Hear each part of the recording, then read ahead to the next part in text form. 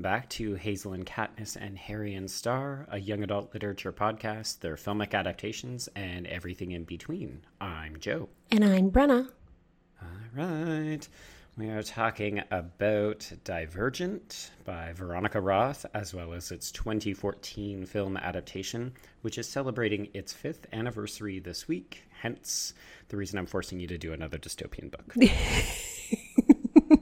The funny thing is, I remember really enjoying this series when it first came out.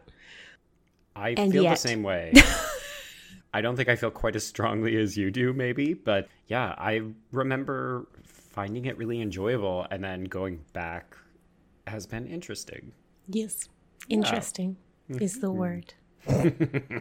All right, but first, the news. The news. Do you have news? I have new. Well, I mean, I have olds. I have a title from last year that I'm finally checking out, and I'm really excited about it. Okay. This one's for you, Joe, because I know if you haven't read it, you would enjoy it. It's the reboot of the Runaways comic. Oh, I didn't realize that they had rebooted it. They did, and they rebooted it with Rainbow Rowell as the writer and Chris Anka as the artist. Rainbow Rowell, for those who are into YA, is the writer of Fangirl, and she's the writer of the universe that happens around Fangirl with the characters that character writes about. So she does a lot of realist YA, and then she does some sort of Harry Potter, but with lots of queer stuff writing as well. Like fan fiction? Yeah, well, okay, so Fangirl is about a girl who writes fan fiction for a Harry Potter-esque universe.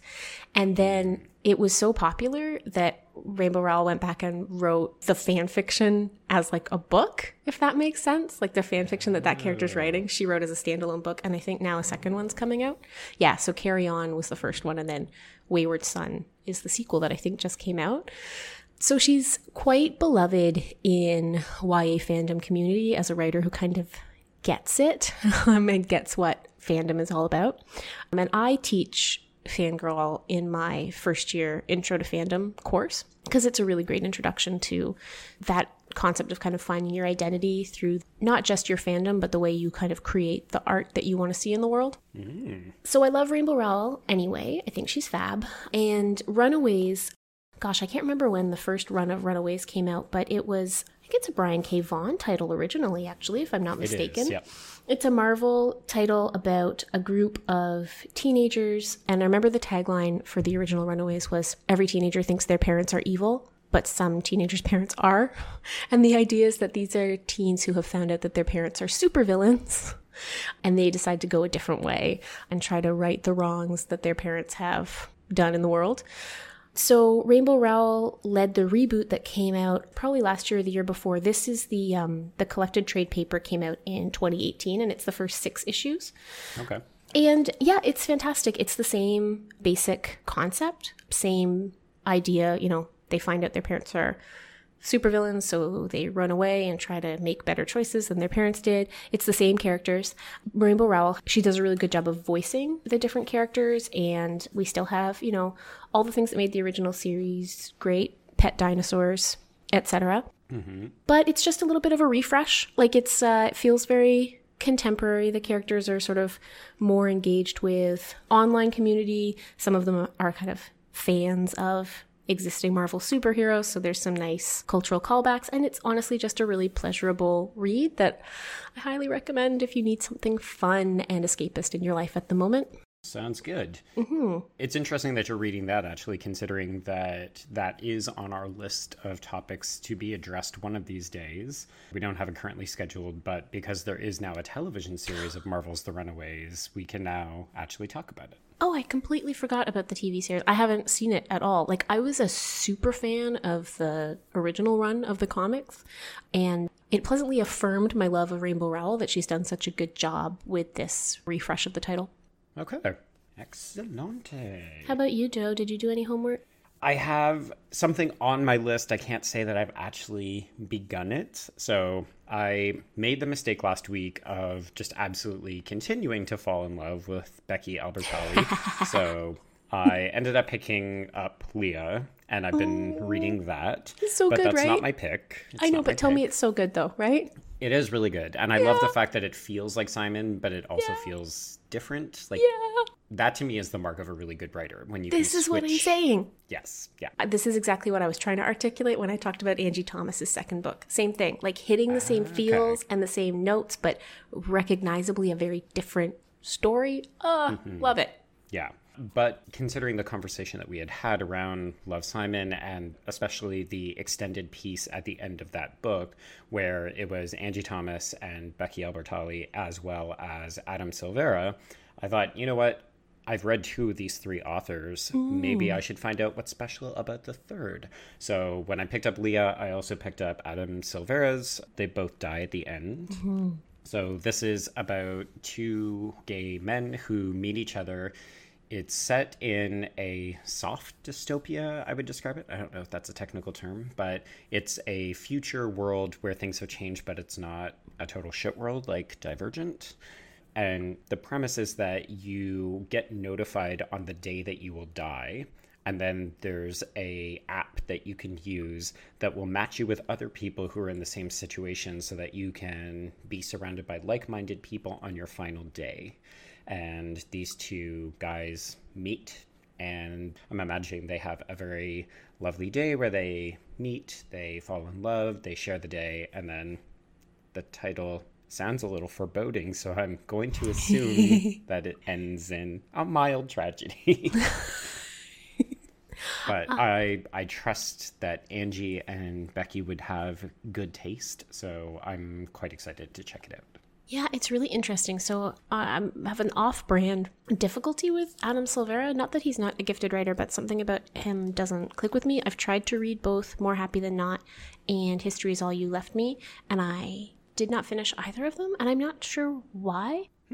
So yeah, I'd be interested to hear once you get into it, because I can't figure out what it is about his work that doesn't click with me, since I do love the other 2 so much, and I love the book that he co-wrote with Becky Albertalli. So yeah, I don't know what my block is with him. So I'm really excited to hear that you're checking it out, and I want to know what you think when you get through it. Yeah, one of these days we will actually have to follow through and circle back to all of these books that we've been talking about and let people know how we feel about it. Maybe that'll be one of our spring projects. Yeah. Joe and I have been talking about, are we going to take some time off in the summer? Are we going to do some different kind of shows over the summer? And yeah, I think probably circling back to see, did Brenna finish all the books she mentioned would probably be a good topic, for example, since people often ask.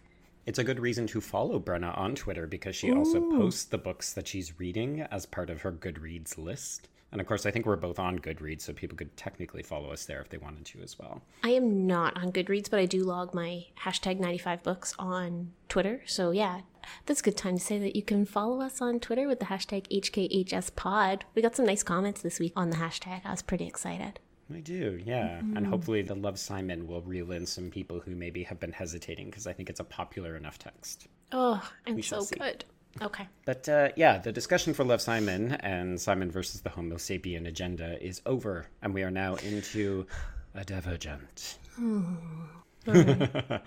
Been waiting to hear your thoughts on this one all week. So very excited. All right. So Divergent was published in 2011. I really thought that it came out when I was in grad school. I have really clear memories, I think, of reading this book when I was in grad school, and yet I defended my PhD in 2010. So it's impossible. But every time I think about reading this book, I remember it in that context. So I don't know what happened to, what did Kurt Vonnegut say? I've come unstuck in time. Did you read The Hunger Games and then confuse Divergent for it? Yes, and there was a third one, wasn't there, at the time? There was Hunger Games, there was Divergent, and then there was another one that had a one-word title.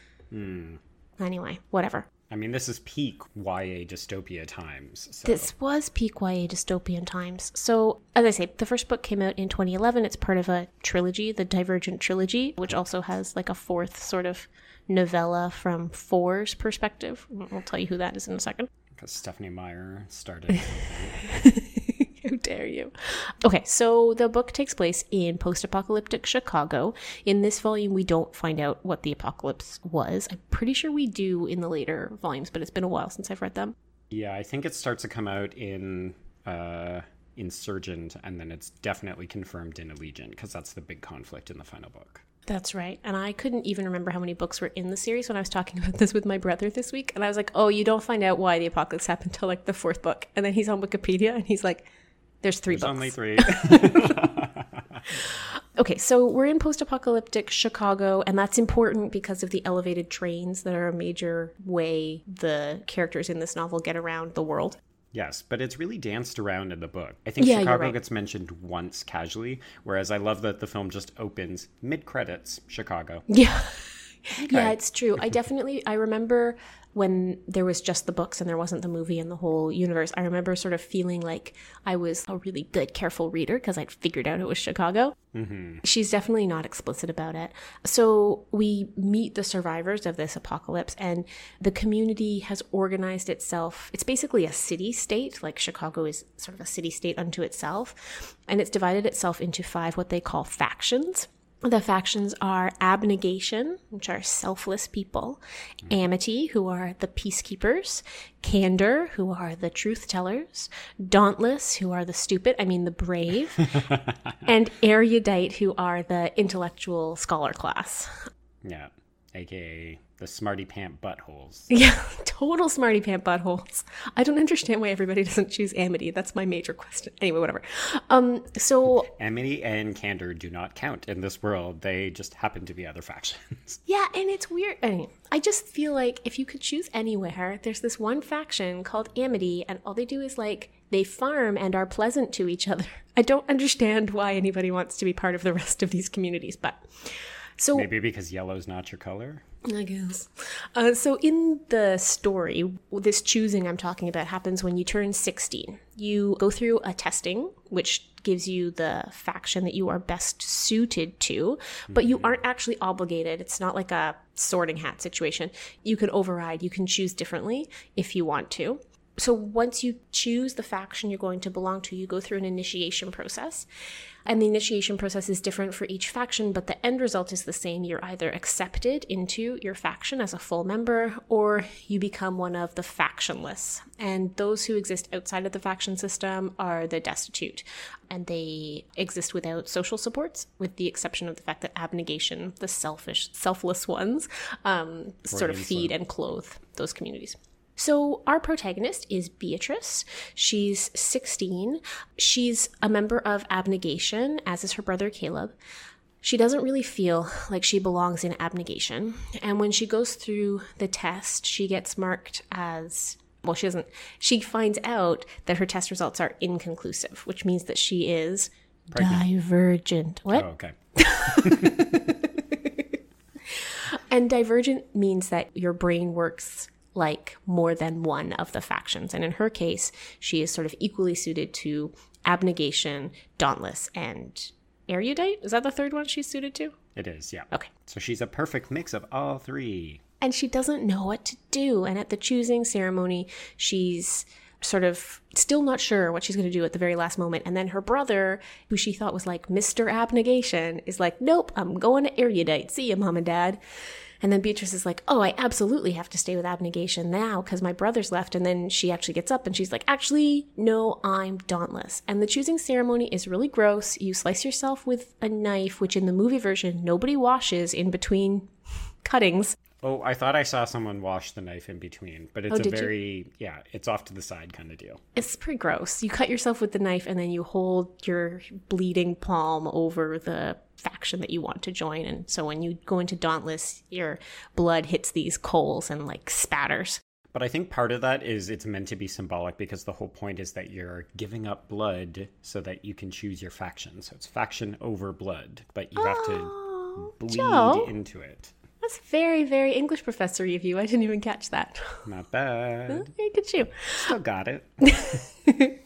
So she chooses Dauntless, and I guess they're supposed to be cool, but they just come across as profoundly goofy to me. Anyway. They like to climb stuff. They like to hop on moving trains. They and like off to wear a moving lot trains. of black. They wear a lot of black leather, and they tattoo themselves, and they cut their hair short. It's all very, very cool. Hair. Yeah. That's true. They're allowed that as well. They're very cool. Super cool. They're what a 16-year-old would think is super cool. They really are. Like they are. Anyway, so Beatrice changes her name when she joins the faction to just Triss. And she has a difficult time at first with initiation. She's not very strong and she's quite small, but she's fast. But slowly she improves. So there's like stage 1, she makes it through stage 1, she makes it through stage 2.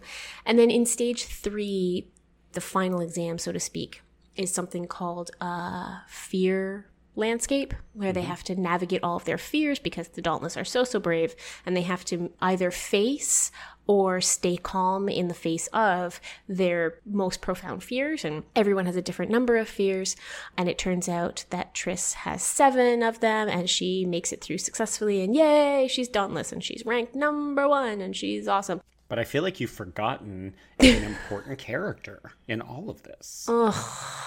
Do I have to talk about him? I mean, maybe, just because he might come up later. You think? So her teacher through the process is 2 years older than her, and his name is Four.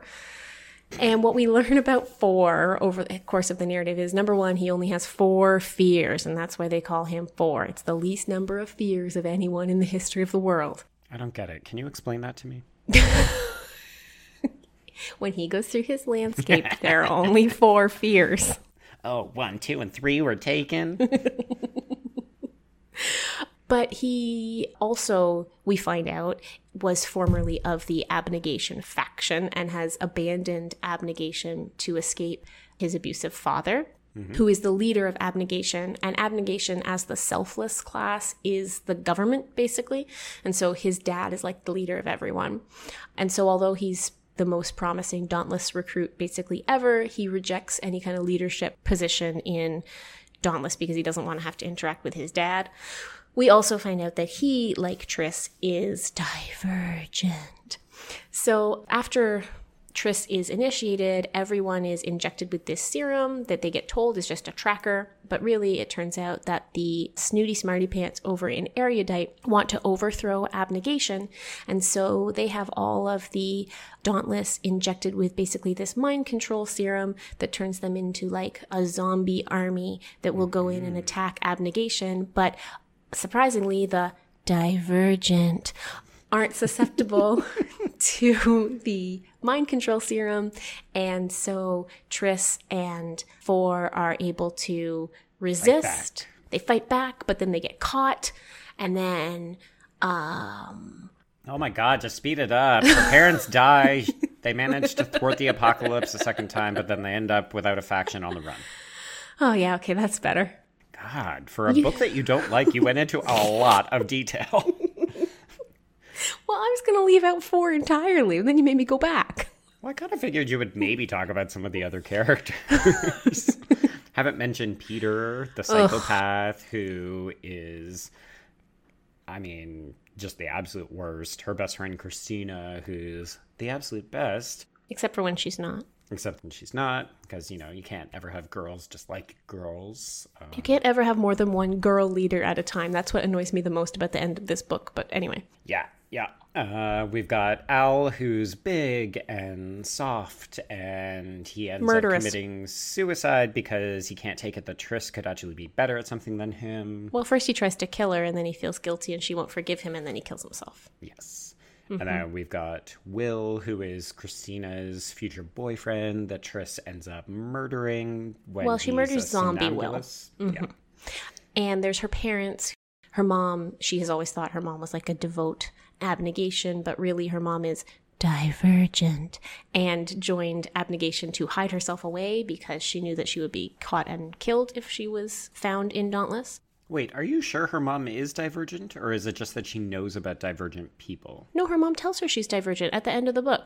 Right before she runs out and gets shot, she tells her that the reason she chose Abnegation is because her mother figured out she was Divergent, and her mother was a leader of Dauntless and told her to go and hide in Abnegation where she'd be safe. Yes, which is interesting because we also find out that the majority of the Divergent people come from Abnegation. It's one of the reasons that Janine is so threatened by that particular faction. Mm-hmm. And I guess that allusion about her mother suggests that do they come from Abnegation, or is Abnegation the safest place for cover if you are Divergent? Questions. Questions. This book has a lot of questions. This book makes me tired. Okay, so explain to me your general disdain for this book. Disdain is too strong a word, and honestly, I really did enjoy it the first time I read it through. But I actually think I put my finger on it this morning when I was driving around with my toddler, thinking about what I was going to talk about today and trying to psych myself up to not just be a negative Nelly. Okay, I get why this book works for teenagers, especially.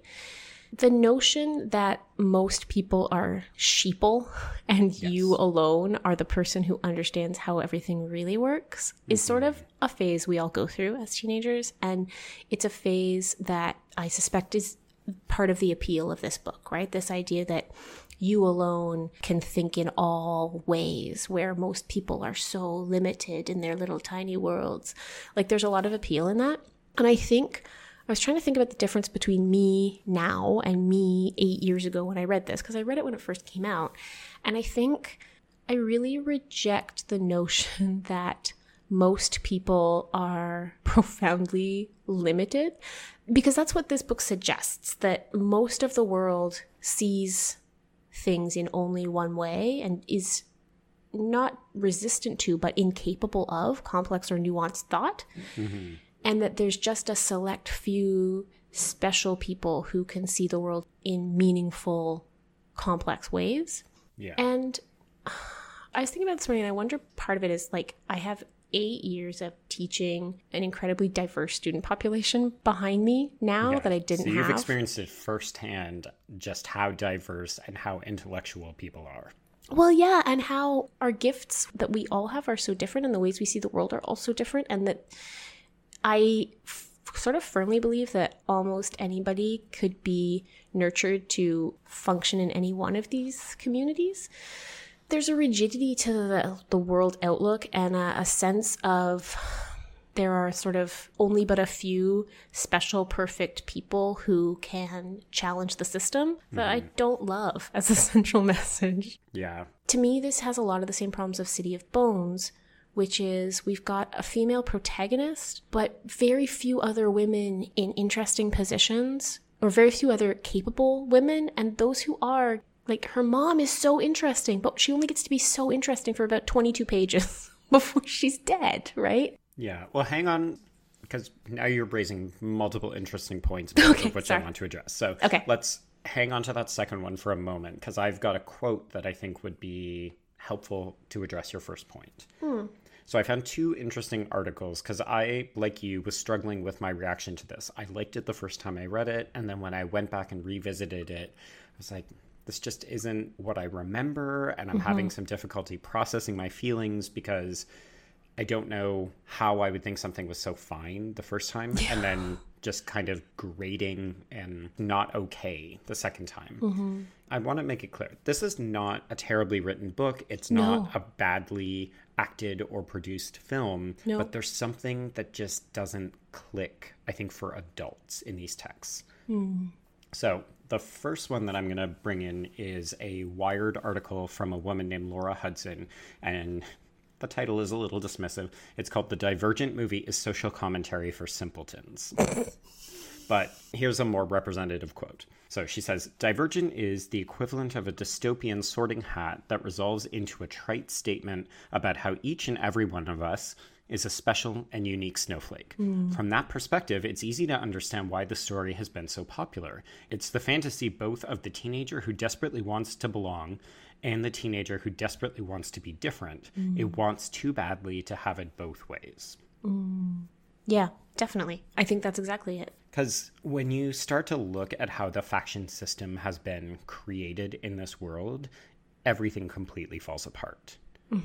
And the biggest thing is what you just said, which is people can't be boiled down to a single concept. And I do think that Veronica Roth is actually proposing that that is a system that doesn't have any kind of lasting ability, but obviously it would be attractive to authoritarian regimes to say, we can put people into their nice little boxes. But the problem is that she also wants to have her cake and eat it too, because she wants to have these people who are different. She wants to have them be rule breakers, but it all feels like it's in service of this weird, complicated messaging that she doesn't exactly really execute well. And I mean that literally, because she executes a bunch of people at the end of this book.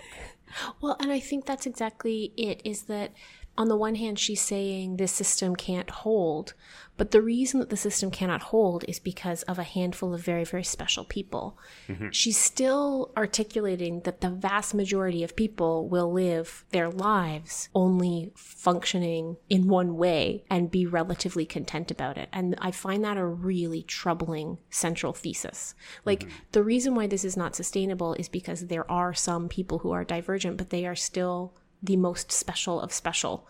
And that's bothersome to me. I think that the book buys into a thread of American society that was present in 2011 and became terrifying in, about November of 2016. Yep. And that is a deep-seated anti-intellectualism. Right? Like, the villains of this book they're scary smart people. And I was reading a review by David Edelstein. It was his review. And in it, he points out that Veronica Roth saves all of her loathing. Like, Marcus has abused his child, and he's still not as profoundly loathed as the erudite as a community as a whole. No. Right? Like, this notion that these smart people who think they know better than everyone else are 201, right? Like, we meet, is it Will's sister who we meet, who's just like a complete bitch to Tris for no reason. Yep. Like, this notion that these people who think they're smarter than everyone else are really the central problem, I find bothersome as well. I mean, there is obviously a commentary about propaganda and using news media in that way. The book is prescient because it's actually anticipating the rise of fake news. Because the erudite use their fake news reports to undermine trust in abnegation. But the reason that Janine doesn't like abnegation is because she herself just wants power. Yes. She's fearful that they're harboring divergence. But the reason she's afraid of divergence is because they can thwart her plans. Yes. Which is such a weird message. It's this idea that if you're an intellectual, all you do is crave power. Yeah, it is. I'm like, well, I would counter by saying that there's a lot of smart people who only crave more knowledge. Which, again, there's a suggestion that the faction system has also been poisoned. So we see that in Dauntless with the idea around the training regiment that originally started as something and it's now progressively been picked away by people like Eric, by people like Janine and Erudite to become something completely different. It's like it's lost its focus. But there's still a weird suggestion that, you're right, this whole faction system would have worked once upon a time, which I just don't buy. Veronica Roth doesn't spend enough time setting up this world or really thinking through. And my problem as a person who enjoys science fiction and fantasy is that this world feels very shallow. Yeah, I agree with you completely. And I think ultimately there's this feeling that the system would have held if it wasn't for them meddling intellectuals. Yeah, it's like the Scooby-Doo version of this. Oh, if not for those divergent kids meddling up my plans. It's such a simplistic view of human nature. A, the idea that the majority of people would fall in line with this system. B, that the erudite class is by definition not just intellectual, but intellectual and incapable of feeling, right? And it's interesting to me that intellectual but incapable of feeling is problematic in a way that she doesn't represent brave but incapable of feeling as being problematic. She doesn't demonstrate like selflessness but incapable of feeling. Like, the only people who seem to like feel any sense of responsibility or goodness are Amity, and again, they're not in the book.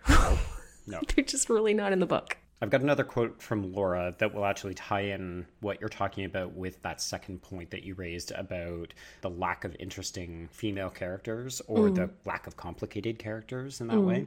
So she says, although the story ostensibly sets out to debunk the idea of the simplistic social sorting, much of its appeal still lies in that concept. After all, what makes Dauntless, the warrior faction Tris joins, so interesting and appealing is the fact that they set themselves apart as the rebellious cool kids. They're exciting and dangerous because they buy into the idea that they're exciting and dangerous. when we find ourselves enjoying it to some degree, we're buying in too. So it's interesting because I do think that Triss has the components to be an interesting heroine, but she accepts so much of this BS that Dauntless feeds her. You know, there's strength in being able to fight your friends. Yep. Like the measure of a person should be in their physical agility, which, you know, doesn't address ableism in any situation. No. But the end of the book reveals the fact that these people are bred to be mindless warriors. Mm-hmm. So there's no strength in that. They're basically raising an army of Luddites who have the physical capacity to do something. And yet they, as a faction, achieve a redemption of sorts in that when 4 manages to stop the program and they are no longer under the sway of the mind control, they're all disgusted by what they've done and they're feeling profound grief and guilt. That is not a redemption that Erudite as a faction gets to have. No. And they get painted with a very broad brush, even though there's no suggestion that other people in Erudite, like, they've all been lied to. Mm-hmm. And part of this, too, is that, like a lot of the other texts that we talked about that are the first book of many, much like City of Bones, this one just ends. There isn't a satisfying conclusion to it, so you don't really even get to understand what the ramifications are for the Erudite people. What becomes of Abnegation? You know, what happens with the rest of Dauntless? It literally just feels like, well, we achieved this minor victory and now we're sailing off on this train to Wonderland. I was doing a lot of sort of Googling around of reviews, and one thing that I could not help but notice is that this book is very popular with... Ooh, I want to guess. I'm like, boys, girls, young people. YA blogs that are targeted at young conservatives and blogs for young evangelicals. Oh. Is this where we need to introduce some problematic Veronica Roth stuff? Well, I mean, I don't know how much of it is her personally and how much of it is just what exists within the texts and or how much people are reading into it. But like, I noticed, for example, there's a whole lot of celebration of this book as apparently post-feminist. Oh. Yeah. Okay. This idea of like, wow, check it out. We have this young woman who's kicking butt and she's the protagonist, but she doesn't like have to talk about the rights of other women. Like, she never talks about celebrating other women's achievements. And isn't that awesome? Oh. I saw a lot of discussion of a celebration of it as if people like Erudite were in charge, that's basically Maoism or Stalinism, and Triss and the Divergents are like the good people who fight against that. Right. So that's an interesting interpretation that is selective and really being compressed to fit into a particular ideology. Right. And Roth is very open about her own faith. Like, in a lot of interviews, she talks about her Christian faith and how important that is to her. And I think that some people have taken that to mean that this is the only way to read or engage with or think about her writing in a way that I don't think is necessarily fair to her, but I also think that there is, obviously we've talked about some problematic stuff in the text, and I think I felt more generous towards this thought experiment in a pre-Trump America.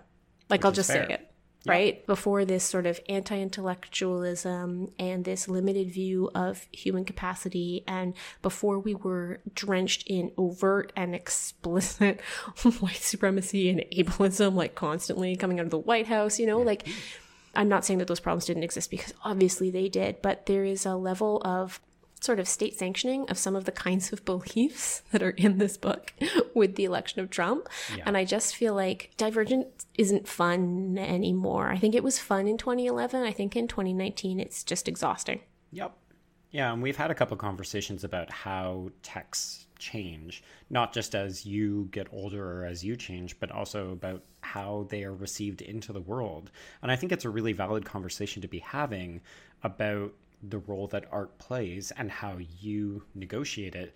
Mm-hmm. And just to come back to this idea that certain people can read this book and suggest that it's advocating for certain things, it's like, okay, the whole purpose to me of art and deconstructing it and having conversation about it, like on this podcast, is if you can defend your argument, if you can find meaning in it, then let's have an intelligent conversation. But I don't condone this idea that because an author is coming from a particular background, that means that it is the only way to interpret a text. Agreed. That's an antiquated idea. And also, if you're shoehorning something in so that you can use it to spew hatred and harm to others, then you should maybe insert some kind of simulation into yourself so that you can become a nicer person. Yeah. It's weird. So many of these kinds of dystopian stories for young people are ultimately about overthrowing an authority that... I don't even know how to word this. Traditionally, you would look at it as rebellious teens who are individual or who don't adapt to fit a particular kind of mold. And it's often dealing with issues around authority with parental control. So it's adult authority figures, which to me is the 2011 interpretation of Divergent, right? It's somebody trying to control people, and that person has to be opposed and overthrown. Whereas in the 2019 interpretation, there's a lot more complicated, nuanced ways of having to go at this text. Yes, agreed. 100% agreed.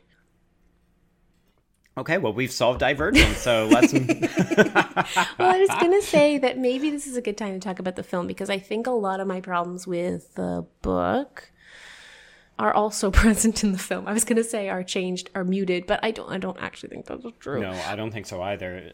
I think part of the reason that you're feeling that is because the film adaptation is actually quite good in the way that it captures a lot of what the book is. Unfortunately, that also means that it's captured all of the problematic aspects that we've begun talking about. All right, Absolutely. with that in mind, let's roll the trailer. The only way our society can survive is for each of you to claim your rightful place. Today, you will take a test that will help you discover who you truly are. The future belongs to those who know where they belong. You ready?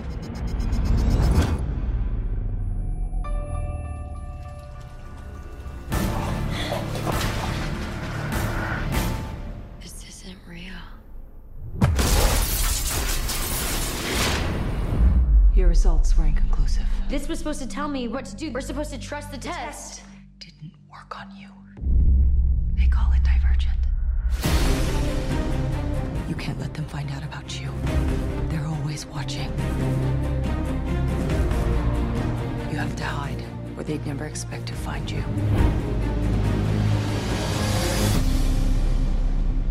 Welcome to Dauntless.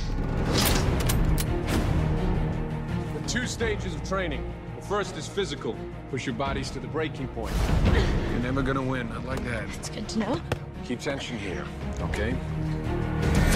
The second is mental. Face your worst fears and conquer them. You made a mistake choosing Dauntless. They'll find out about you. I know what you are. Okay, so some information about the film. It's directed by Neil Burger. This is kind of his big breakthrough film after he directed Limitless, which is the Bradley Cooper film where he takes drugs that ironically make him super smart. And it's what he does with that power that ends up being a bit of a corrupting force. So there's an interesting through line there. There's 2 writers. One is Evan Daughtry and the other is Vanessa Taylor. Very, very different kinds of writers. Daughtry is behind films like Snow White and the Huntsman, the recent Tomb Raider, and the recent revival of Ninja Turtles. All of those films are not good. Vanessa Taylor is responsible for writing on TV shows like Alias and Game of Thrones, and she's the writer behind The Shape of Water, the Best Picture winner from 2 years ago. So I'm going to go ahead and just credit all the bad stuff in the film to Evan and all the good stuff to Vanessa, because their credits suggest that. I like it. A couple of other final things. The budget for this film was $85 million, so it is relatively expensive, but the gross domestically was 151 million. So we are still very firmly in the heydays of these dystopian YA book to film adaptations grossing quite a bit of money. That's not in Hunger Games territory, that's not in Harry Potter territory, but considering that this is a less recognizable text, it's pretty darn good. And then we've got our cast. So Shailene Woodley, who we've talked about before from our Fault in the Stars episode, plays Triss. We've got Theo James as Four, Ashley Judd as her mom, Tony Goldwyn from TV Scandal as her dad, Zoe Kravitz is Christina, her best friend, Miles Teller is Peter, the meanie from Dauntless. There we go. Forgot the name. Kate Winslet is our villain, Janine, and her brother, Caleb, is played by Ansel Elgort, and this was one of two texts that these two have obviously made together, and it's very odd to go back and forth between the two of them because they're love interests in one and brother-sister in the other. Yes, it's true. Yeah. And they came out really close to each other, right? Yes. Like, the films were released I think it's the same year. the same year, yeah, and I still remember being like, wait, what? What? So, what did you think about the film? The film made me feel old. It's one of the first times on the podcast that I felt that way. And you know what it was? My brother was visiting this weekend, and he was here, and he and my husband and I were watching. I'm so happy to have imposed this on your entire family. Well, it was great because you know my brother. So he was like, what the hell is this thing? Devin gave up halfway through. I think he only watched the first hour. But there's this opening scene as they're going into I guess it's selection day, really, or they're going into the testing. Yeah. And there's this scene where the Dauntless are like all running into the testing center. And like, I understand that they are supposed to be an objective representation of coolness, but I couldn't stop laughing because Devin and my brother just kept saying that they looked like a group of people who would just yell the word parkour at each other. Parkour, parkour. Oh, and they do. Like, they look so silly goofy to me. And it was at that moment where I was like, perhaps I've gotten too old for Divergent. Like, perhaps the window on me finding anything entertaining about this franchise has closed. I'm not gonna lie, if they hadn't been doing parkour, I might have liked the movie more. Because instead, all they do is just kind of climb up the staircase. Well, that's the thing. They remind me of like when you watch those YouTube videos of kids who think they're doing parkour, and they're really just like climbing a staircase that looks rickety, and then they're like, "Yeah, parkour!" Like that is basically what I got from the beginning of the movie. Anyway, I was reading the book, and I did that thing where I read a little bit of the book, and then I watched the movie, and then I finished the book, which is never a great strategy for this show. We both know. Yeah, it's not our preferred method. No, but I read the book and I was still trying to put my finger on what it was that wasn't working for me. And it all sort of came to life in that opening moment of the film. This is a way that makes sense of seeing the world and yourself as distinct and special from it when you're 16. Mm-hmm. But it doesn't work once you're an adult. And that opening scene really sort of brought that home to me in a hilarious way. Yeah. Yeah.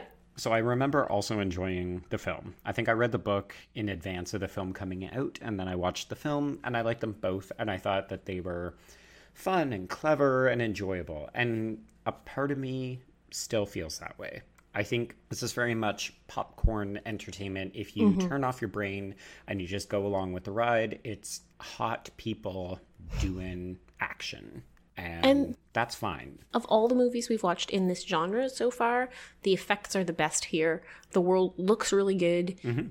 The world looks cool and like post-apocalyptic-y, but like in a way that you actually kind of want to sit inside and experience.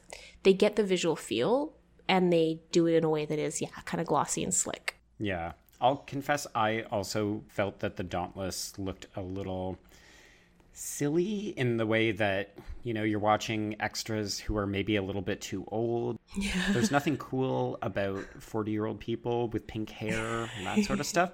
But I actually felt that the costumes in the film were really strong. Because unlike in the book where they're really almost monochromatic, like it's black or it's blue, or, this was finding ways of telling stories about even the cut of clothing. And I appreciated that kind of effort was made. Like, I was really taken with the abnegation outfit that Triss wears Well, I guess back when she's still Beatrice, because it had a perfunctory feel to it, but it was still movie stylish. So I could actually see girls looking at that movie and being like, I wonder if I could sew that from a pattern for myself or something. Are these girls in 1956 watching this movie? They got a sewing machine for Christmas, and Please use the hashtag HKHSPod if you were a woman who has ever looked at a movie and said, I wonder if I could sew that. Thank you. oh, I am gonna get positive results from this. You watch yourself. I will say the other thing that struck me from watching the film is that I don't think Shailene Woodley is very good in this. Oh, no, she's very bad. The scene where her mother dies is... Oh, so I watched this with Brian. He started laughing. So did Simon. Simon was laughing. Oh, are we terrible people? No, because here's the thing. I totally loved her in Fault in Our Stars, and that was a big, meaty role with a lot of emotional weight. I don't know what happened to her in this movie, but she's very bad. Yeah, I really do think that part of it is the way that the character is written. The character is different from the book.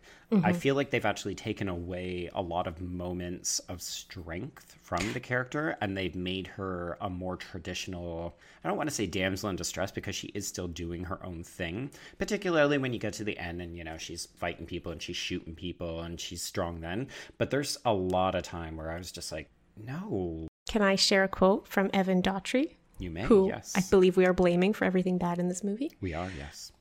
He was explicit in his experience of writing the screenplay when he said that it's, quote, easy to get hung up on the toughness of the movie, but of at least equal importance is the love story between Triss and Four. Hard. Oh, God. It's hard inherently disagree. and inextricably linked to Triss's character journey.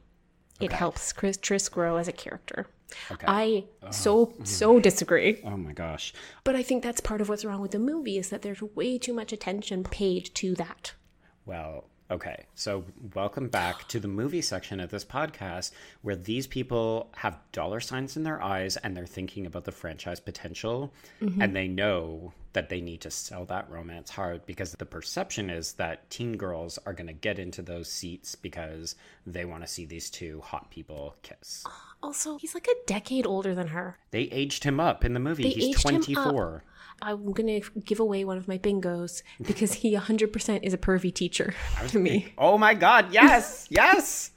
Whereas here, I was just like, statutory rape, rape. It's really gross. I was so profoundly uncomfortable during those scenes because they do age him up. And it's important to remember that although Triss is like living in a post-apocalyptic world and she's going through all this, she's a young 16 because her life in abnegation has shielded her from a lot, including a lot of the kind of critical thinking that goes into your identity formation. She's petrified of sex. She's petrified of intimacy. She has no closeness in her life that would help her to define herself and her sense of herself.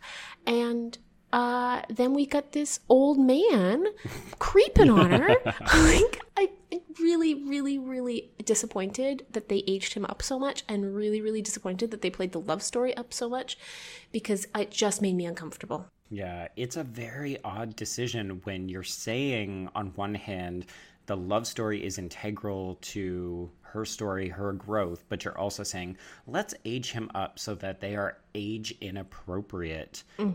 And it feels like they just settled on saying, well, we cast this really hot guy. Because Theo James, he's a hunk and a half. He's got a great face. He could be a model. He probably was a model. But it's still gross. Yeah, like, it's really the hot gross. body is fine to look at, but I don't want to see it in contact with the 16-year-old. Yeah. Especially a really young, naive, innocent 16-year-old.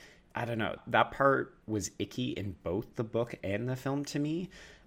And it almost seems implicitly built into both that everyone knows it's wrong, because that's why Triss has intimacy fears in her final fear landscape. Like, hey, this is not right. I'm afraid of being touched by this gross old man. Even in the book where he's only 2 years older than her, he's in a profound position of power over her. Like, he helps to decide whether she stays in Dauntless or becomes factionless. Like, he's like has so much power over her. Yeah. And not just in that sense, but like he knows this world that she doesn't know at all. He's seen the kinds of experiences that she's experiencing for the first time in Dauntless that are profoundly shattering and traumatizing. So even when they're only 2 years apart, it makes me very uncomfortable. Yeah. But then when he's seriously looks a decade older than her, it's just so gross. Yeah, unless people want to come at us and say, oh, well, you know, in the successive books, you know, the power dynamics is equalized and this kind of stuff. Sure, whatever. That's not what we're talking about, though. No, like, it's not. We're talking about this book, this film, at this time. It's not okay. And we're not just being old fuddy-duddies with this. Like, it's really not appropriate. Especially like before he confesses his feelings to her, the kind of language that he uses to dismiss her, right? Like he calls her a little girl. Like he uses all this He infantilizes her. pejorative, infantilizing language about her. And then he's like, oh, I've been watching you since you arrived. And it's like, oh, cool. Gonna go barf. Yeah. Okay, let's deviate. One thing I did like about the film, and I think that part of the reason that they did this is because it would just not be palatable, is they dial back Peter's sociopathic tendencies a lot. Oh, you mean he doesn't stab someone in the eye in their sleep? He does not blind anyone in the movie, no. And I think part of that is that you can't make a film for a teen audience where you actually have to show that as opposed to just read it and picture it in your mind. I mean, I don't know. Does it defang the character? Does it really end up implicitly changing the way that she's reacting? Because the hazing doesn't seem quite as severe in the film as a result. But the book honestly became a little bit torture porny in a couple of different places where you're just like, mentally, these kids have no system of support to help get them through these tests. And that is not strength. And my concern was that people would read this book and say, oh, true strength is being able to overcome the fact that someone you know got stabbed in the eye and then just go back to fighting and running around playing capture the flag the next day. One general thing I'm grateful for in the film adaptation is that in 2 separate incidents in the book, when Triss is in danger from Peter, there is a sexual connotation to that fear. Like he grabs at her body. At one point, they steal her clothes so that she's vulnerable and naked. They take that out of the film. Yeah. Or there's a brief suggestion, but it's not anywhere near as sort of viscerally reactive as in the book. But I do think the mistake they make with Peter is less the defanging of him and more. So at the end of the story, Peter, we find out, has not been serumized, ostensibly because he's happy with killing people for whatevs. So he doesn't end up serumized, and he is guarding the pit when Triss and her father and brother and Marcus return to Dauntless to try to terminate the program. And in the book, it's explained that Peter needs an escape, like he needs to get out of Dauntless. Yeah, they would kill him if they found out that he had betrayed them. But in the film, there's absolutely no reason given for why he's suddenly like with them at the end of the movie. Yeah. Like I guess it's implicit, but it's really implicit. Like he doesn't seem to be in fear for his life. He's not in fear of his life from Dauntless. He's in fear of his life from Triss. Yeah, he should be afraid of her. And instead he's like, hey, can I hop on this train with you? And then, like, again, watching it with my brother, and he was like, wait, why is that kid with them again? And I was like, yeah, I don't know. In the book, it's clear. Are you sure that your brother and Brian are the same person? Because Brian literally was like, wait, why is he coming along? Yeah. And I tried to rationalize it and then realized I couldn't. Because in the book, you've got this great scene of, like, Triss navigating the tension of having both Marcus and Peter, like these 2 threatening, violent, scary people who they now have to like manage as they're escaping. And in the film, it's like, oh, also these guys are here. Cool. Yeah. So I think that's the bigger problem with Peter's character, is that he just seems to... He's just there. He's just there, and he seems to bumble about. And like, it's maybe not a great use of Miles Teller, who is capable of a lot of intensity. I didn't feel like they got to his intensity. Devin was like, oh, just send that guy to go play drums. Like, right. It's true. He's better playing drums. We're talking about Whiplash, in case people don't know. Sorry. He's the main guy from Whiplash. Yeah. Yeah, there's a lot of odd casting in this film that doesn't quite make sense to me. Like, I don't know why Will and Al were cast with what appears to be the exact same person, because it makes them very visually difficult to differentiate. Especially once they're all in their Dauntless clothes. Yeah, because everybody just kind of looks like they're wearing black pajamas. And then when you got guys who are the exact same height, exact same body build, same hair color, Brian was like, who's who? And I'm watching this and I'm thinking, Al's meant to be this big, hulking, kind of mopey guy. Who smells like lemongrass. Oh. Yeah. Yeah. The way that Al also has his very, very brief arc in this movie did not work for me at all. No, and I don't think that I love it in the book, but at least it makes some sense. And I also, one of the things that struck me about Al, the reason I bring up the lemongrass is because for all her faults, Roth is a fairly skilled craftsperson when it comes to prose. Like I don't believe the world she has built exactly, and I have a lot of problems with the political structure of it, but she does really good things with senses. Yeah. She articulates the smell of all of these places really effectively, and one of the reasons why that scene where she is attacked has more power, when Triss is attacked has more power in the book, is because she realizes that Al is one of the people trying to kill her because she smells him. She smells that lemongrass smell that she knows from him from being his roommate. Because she's been blindfolded at that point, so that's her only identifier. Whereas in the film, you have this like face reveal, and the only reason you know it's Al is because she goes, "Oh, Al," because otherwise, he's indistinguishable from the other guy. Oh, generic attacker. And it doesn't have any power in the film as a result. So that was one of those moments where I was like, "Go team books." Yes. And then I would counter by saying, "Go team film" with the casting of the women. Yes, I don't disagree. Kate Winslet is great. Kate Winslet is great because I definitely felt that Janine in the book is one note. Mm-hmm. Here I will challenge the way that Roth writes to say she has some body shaming issues that she needs to effing own up to, because the way that Janine is described in the book, she had a roll of pudge around her middle. Like, it's tantamount to saying smart fat people are the dangerous ones now. And that's the only person who gets described in that fashion, in that level of grotesque not disdain. Well, it's the disdain that Triss has for her in that moment. Like, it's like this moment of like smugness. Triss knows that Triss isn't beautiful. Like, we're told over and over again that she doesn't have a pretty face. Yeah, because of course we've got the beautiful transition to model actress. But anyway, sorry. And four in the book is like, you're not pretty, but you're all these other great things. But you've got a scar across your face and you're missing half a nose. Oh, wait. Sorry. Wrong book. Wrong book. But she's strong and she's fit and she's taut, right? Like, we're told over and over and over again in the book, like, she's got muscle definition. She's got all like her body is sculpted and taut. And then the disdain with which she describes Janine's one roll of pudge is like, it's so gross. The weird implication being that if you get smart, you get lazy, you get lax, you let your body go. And that is worth disdain. Like, there is almost as much disdain in those few sentences for her body and her having, quote, let herself go, unquote, as there is for the part where she's murdering people. Mm-hmm. Roth seems to treat those as like pretty equal sins. Yeah, that on the level with murder. The inherent ableism of the text as a whole, like the places where a disabled body would be welcome are places like erudite, right? Mm-hmm. And yet that is the worst thing that you can be. And so there's just this constant, like, the way injury and harm and pain are dealt with as like profound individual failings in the book, which there's been quite a lot of controversy about Roth's second series, Carve the Mark, where a character with chronic illness, her experience of pain is what gives her her powers. And a lot of people in the literary community, as it intersects with the disabled community, have been like, this is a problem. This is not okay.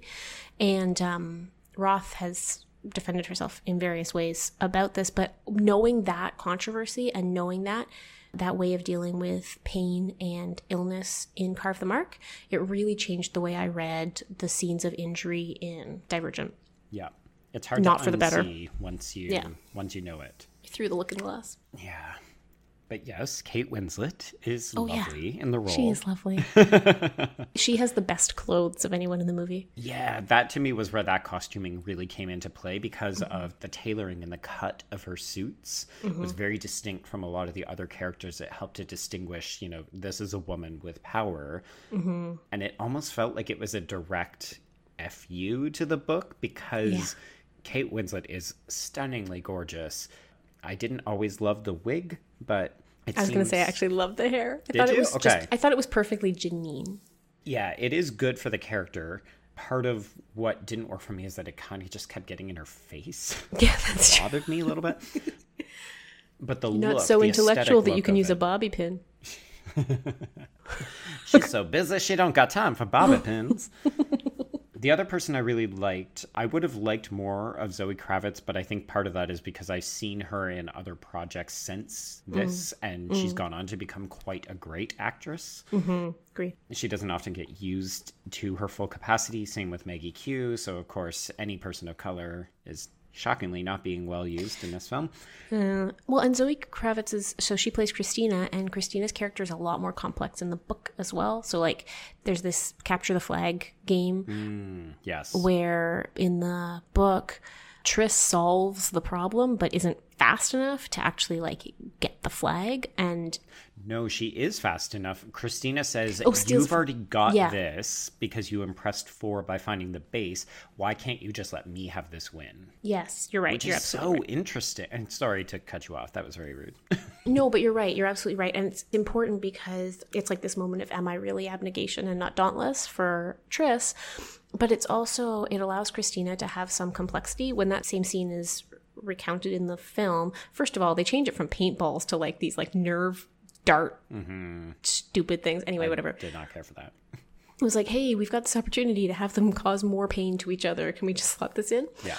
But that whole complexity of Christina's character and the desire to win and the jealousy of Triss's success, like that's completely gone from the film. And so Christina, as a result, is much more flat, which is a shame because Zoe Kravitz is an excellent actor. And I think she could have done with a meatier version of Christina. Yeah. And again, But again, that would have meant there was another woman doing something interesting in the story. yeah, the female relationships in the book aren't great in that sense, but at least they have some depth and there's something interesting to consider within them. Whereas in the film, I mean, really in the film, it's our common adaptation problem, right? Everything has kind of been smoothed out and the interesting, challenging bits have been gotten rid of so that we can streamline and make sure that we've got enough time to set up our big action movie finale. And for some reason, and I'm assuming the reason is patriarchy, but for some reason, in all of these movies, the thing that we decide needs to be smoothed out is that we can't have more than one woman doing a thing at any given point in time. No. But we sure as hell have a lot of time for a romance. We have a lot of time for a romance. We have a lot of time for like interchangeable dudes who it's impossible to keep straight which one is supposed to be which. But having more than one active female in an action movie is just like a bridge too far. Yeah. So speaking of action females, how did you feel about Ashley Judd? Oh, I wanted more of her. So much more. There's a lot more mom in the book, and the mom scenes are some of my favorite. When she comes to visit her at Dauntless, that's one of my favorite scenes. I was really mad that they cut that scene. Apparently there is a deleted scene on the DVD that doesn't have that scene, but it has the aftermath where she's leaving and saying, enjoy a slice of chocolate cake on me. Oh, cool. To which I'm like, I mean, I guess if you're not going to bother including the scene at all, it doesn't make sense to include that extra bit. No, but that would be weird. There is something that I think is vital that's lost by not including the Visitation Day scene. Well, plus, like, we know way before Triss does that her mom was dauntless, right? Like, we figured that out way before Triss does in the book, and it's helpful for understanding. The thing I think the film does well is the introduction of the mom character back into the final scene makes a lot more sense to me. Yeah. In the book, it's like, she's drowning. Her mom saves her, and you're like, where did you come from? What is happening? How did you know she was in a tank? You're never going to explain any of this to me? Okay. So that part I thought was better, but I just think in general, the mom had a lot to offer in the book that we don't see happening in the film, and I know that she has to die before the dad because that's the narrative arc of the story, but it's almost like they use the dad more in the film than the book, and they use the mom less, and I don't know, I'm going to blame patriarchy again, but it's a disappointment. It was very odd to me, and maybe this is just showing my age or the fact that I grew up within a certain time frame, but to me You don't cast Ashley Judd for a role of this size. Don't waste any Judd, but don't waste Ashley Judd. I mean, I have a fondness for her. She brings a lot of warmth and humanity to this role. Even in, I really like that opening scene where she's cutting Triss's hair and she has that sly kind of wink when she shows her the mirror so that she can take a look at herself. And we can get the first of many, many mirror motifs going on. Yeah. But yeah, I just think Ashley Judd brings so much to this role, and to do so little with her then, it's like, why not hire someone else, someone less famous, so that it's not quite so distracting, because every time she showed up, it's like, Ashley Judd, missed you, girl, where you been? Yeah. You have so much to offer us. And you don't get used. Yeah. No, All right. no. Yeah, so I don't know. The action is fine. It's I feel like the fine. end goes on for too long. I was frustrated with Triss that she makes a big deal about stopping things, because every moment she hesitates, an abnegation dies and a Dauntless becomes a murderer. And then, you know, she's just hanging out after she nails Kate Winslet with the knife. She's just kind of like, should we do pad thai for dinner? Or should we, you know, maybe get like a burger instead? Like, Triss, do something. You're on the clock. So I had some issues. I mean, I'm the pacing editing guy, so I was just like, all right, let's move it along a little bit here. We're at 2 hours and 30 minutes. It was 2.5 hours long? It was, yeah. It's, I think, 140 minutes. Oh, wow. Huh. So maybe you liked it better than you thought, because you didn't seem to notice. That's because we were making fun of it, and that makes the movie go faster. Fair enough, yeah. I needed more people with me when I watched City of Bones. Probably wouldn't have hurt. There's a drinking game to be had in some of these films. That's true. Anything else? Just bingo when you're ready. All right, let's do some bingo. Bingo! Not a good bingo. Okay, so I already said pervy teacher. Yes, you did. Pervy teacher is very important to me. 4 is a pervy teacher, especially in the film. Yeah.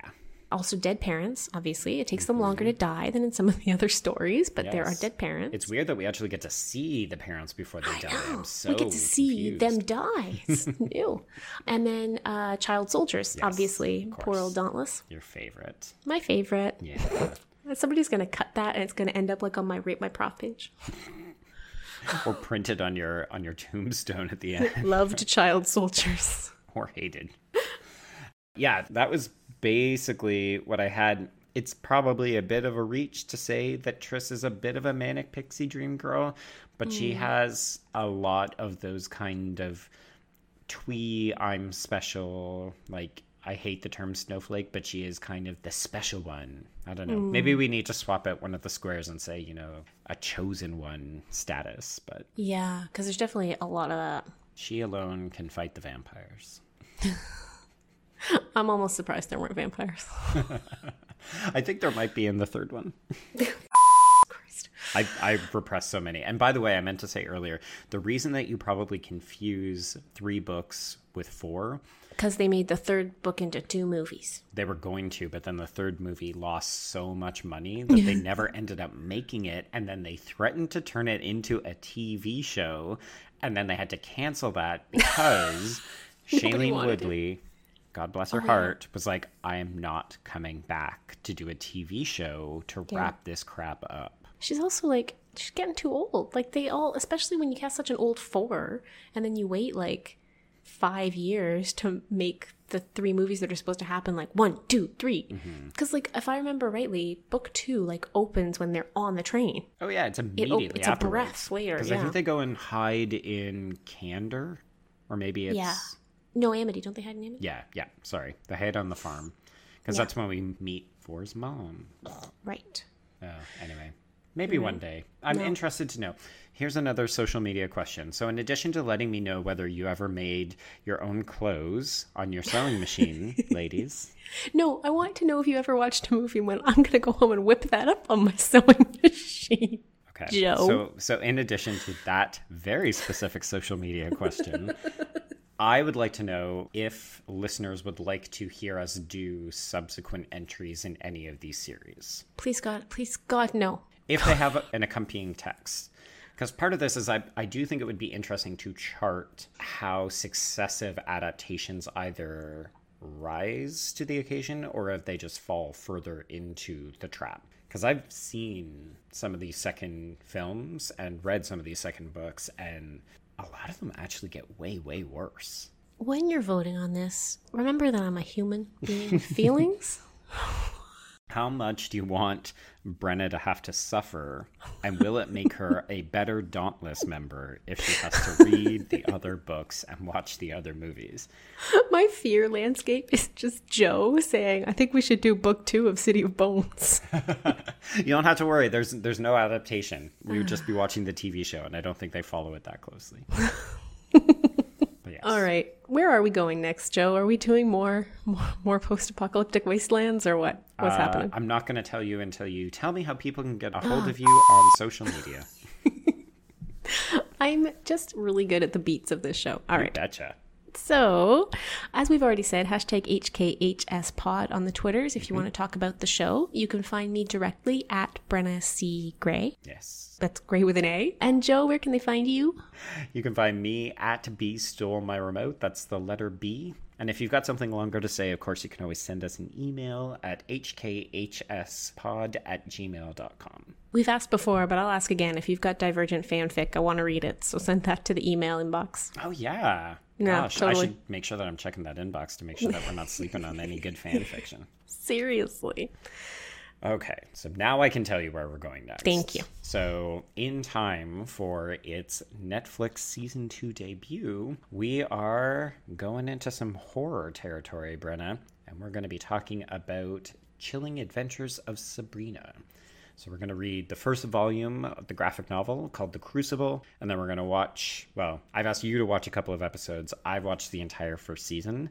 And just to help you out, because I know that you're a bit of a scaredy cat, we are going to have our first ever special guest. So we're going to have a third person to help us make heads and tails of this. This is probably a good idea. And I will say, I am a scaredy cat. I don't like horror as a concept or genre, but I am a pretty hardcore fan of the Archie universe, so... This one has some good atmosphere. I would actually argue that it's not scary. If you can handle stuff like Buffy and Charmed, then you're going to be good to go. I've never watched either, but... Okay, we have some talking to do off air, Brenna. I know, can you believe we've been friends this long and I've never admitted to you that I've never watched Buffy? Shocking realization, and I will not have it. Now I'm going to put Buffy on here because we've got comics that we could do. We've got, it's so much. Okay. Pray for me, listeners. Yes. All right. Well, that's a topic for another day. So until then, I will see you on the page. And I will see you on the screen. Bye-bye.